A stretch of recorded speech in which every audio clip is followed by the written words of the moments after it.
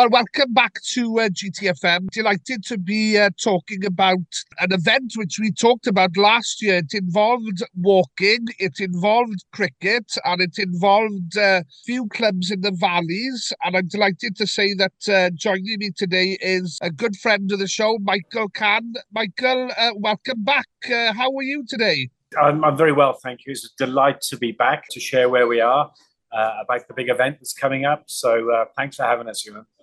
No problem at all. Before we talk about the walking cricket initiative, then, you are busy at the moment or have been very busy. Tell us, what have you been up to then, Micheal? Well, I've been playing for Wales over 50, and we've been at the over 50s World Cup, the over 50s Cricket World Cup in Cape Town, which has been over the last couple of weeks. I'm actually in the process of flying back this afternoon, funnily enough. So I managed to have a chat to you, which is wonderful.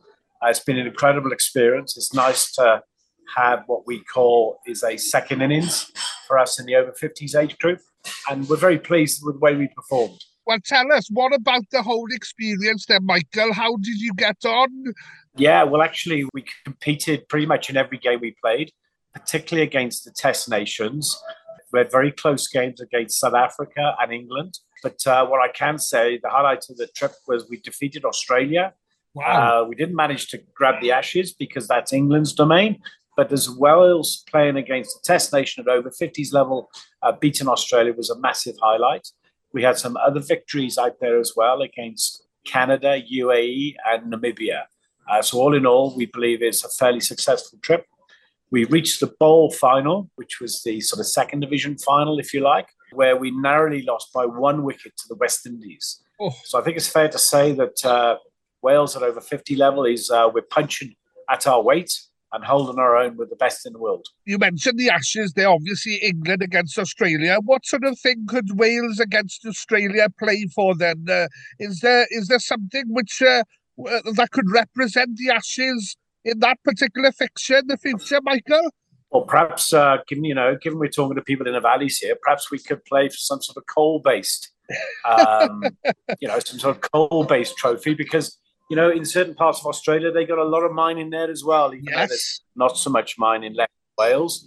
Maybe we can draw on that cultural heritage together and play for something next time. That's an excellent idea. Let's keep that in mind for future reference. So, Micheal, let's talk about then this coming weekend. Then the walking in the valleys and cricket is back. Tell us more about this year's event. Well, I'm pleased to say after last year's event, it's grown from strength to strength. Last year, we had 5 teams participating. This year, we've got 12 clubs participating, Ioan. It's been an absolutely wonder for these extra clubs to get involved. So we now have Abercynon, Blackwood, Cardiff, Ebbw Vale, Hopkinstown, Machen, Mountain Ash, Porth, Pontypridd, Rhadder, Upper Rhondda, and also, you're not going to believe this, but Sueco, which is the Umpires Association, have also joined. So I don't know if the boys will be trying to influence some of those umpires on the walk. Well, that needs to be kept in check, I think, to be fair to everyone.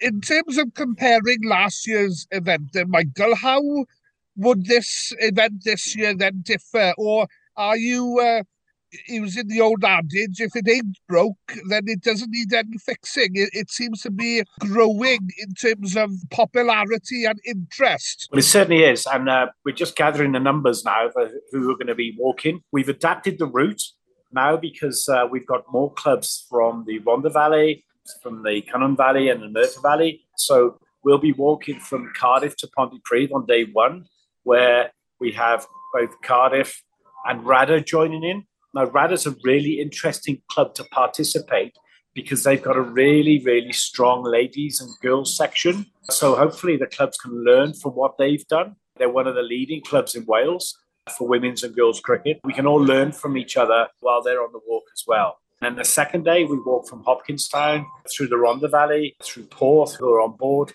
and into the Upper Rhondda at Treorchy. On the third day, we cut across from the Rhondda Valley into the Cannon Valley, where we'll pick up Mountain Ash, Abercynon. Nice to connect across all those clubs.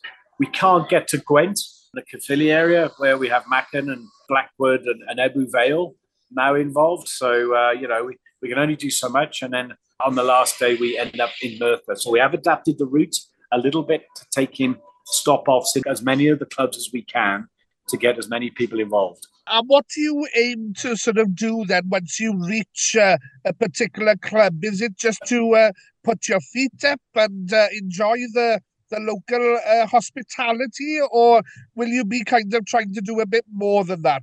Well, we always enjoy the local hospitality. There's no doubt about that. And we'll stop off at various places along the way to rehydrate, if you get what I'm saying.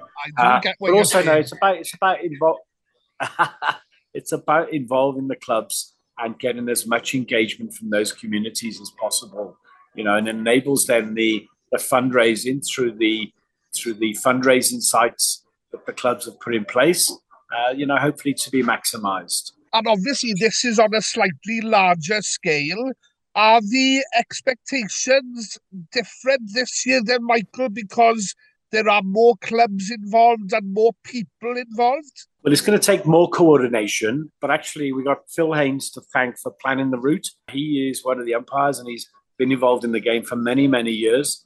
Has a real passion for walking, and he's helped map out the route. So it should be quite easy for others to join if they just want to walk for 1 or 2 hours. Just remember also we're given a nice send-off by Glamorgan at Sophia Gardens, which is really wonderful. Glamorgan and Cricket Wales have been incredibly supportive of everything we're trying to do also.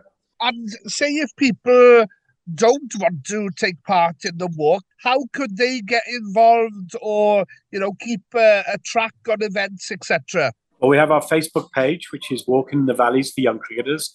Please like and share that or follow it, and you can follow all the progress. In the next week or so, you'll be seeing little videos from all the different clubs saying what they use the money for. So people who want to donate through the Just Giving side or the GoFundMe site can understand much better what each club is doing with the money we're raising. Fantastic stuff, Michael. Always a pleasure to welcome you on the station. Can I wish you all the best for the weekend ahead? Thank you, Michael. Diolch yn fawr. Diolch yn fawr, croeso. It's an absolute pleasure and thank you for all your support.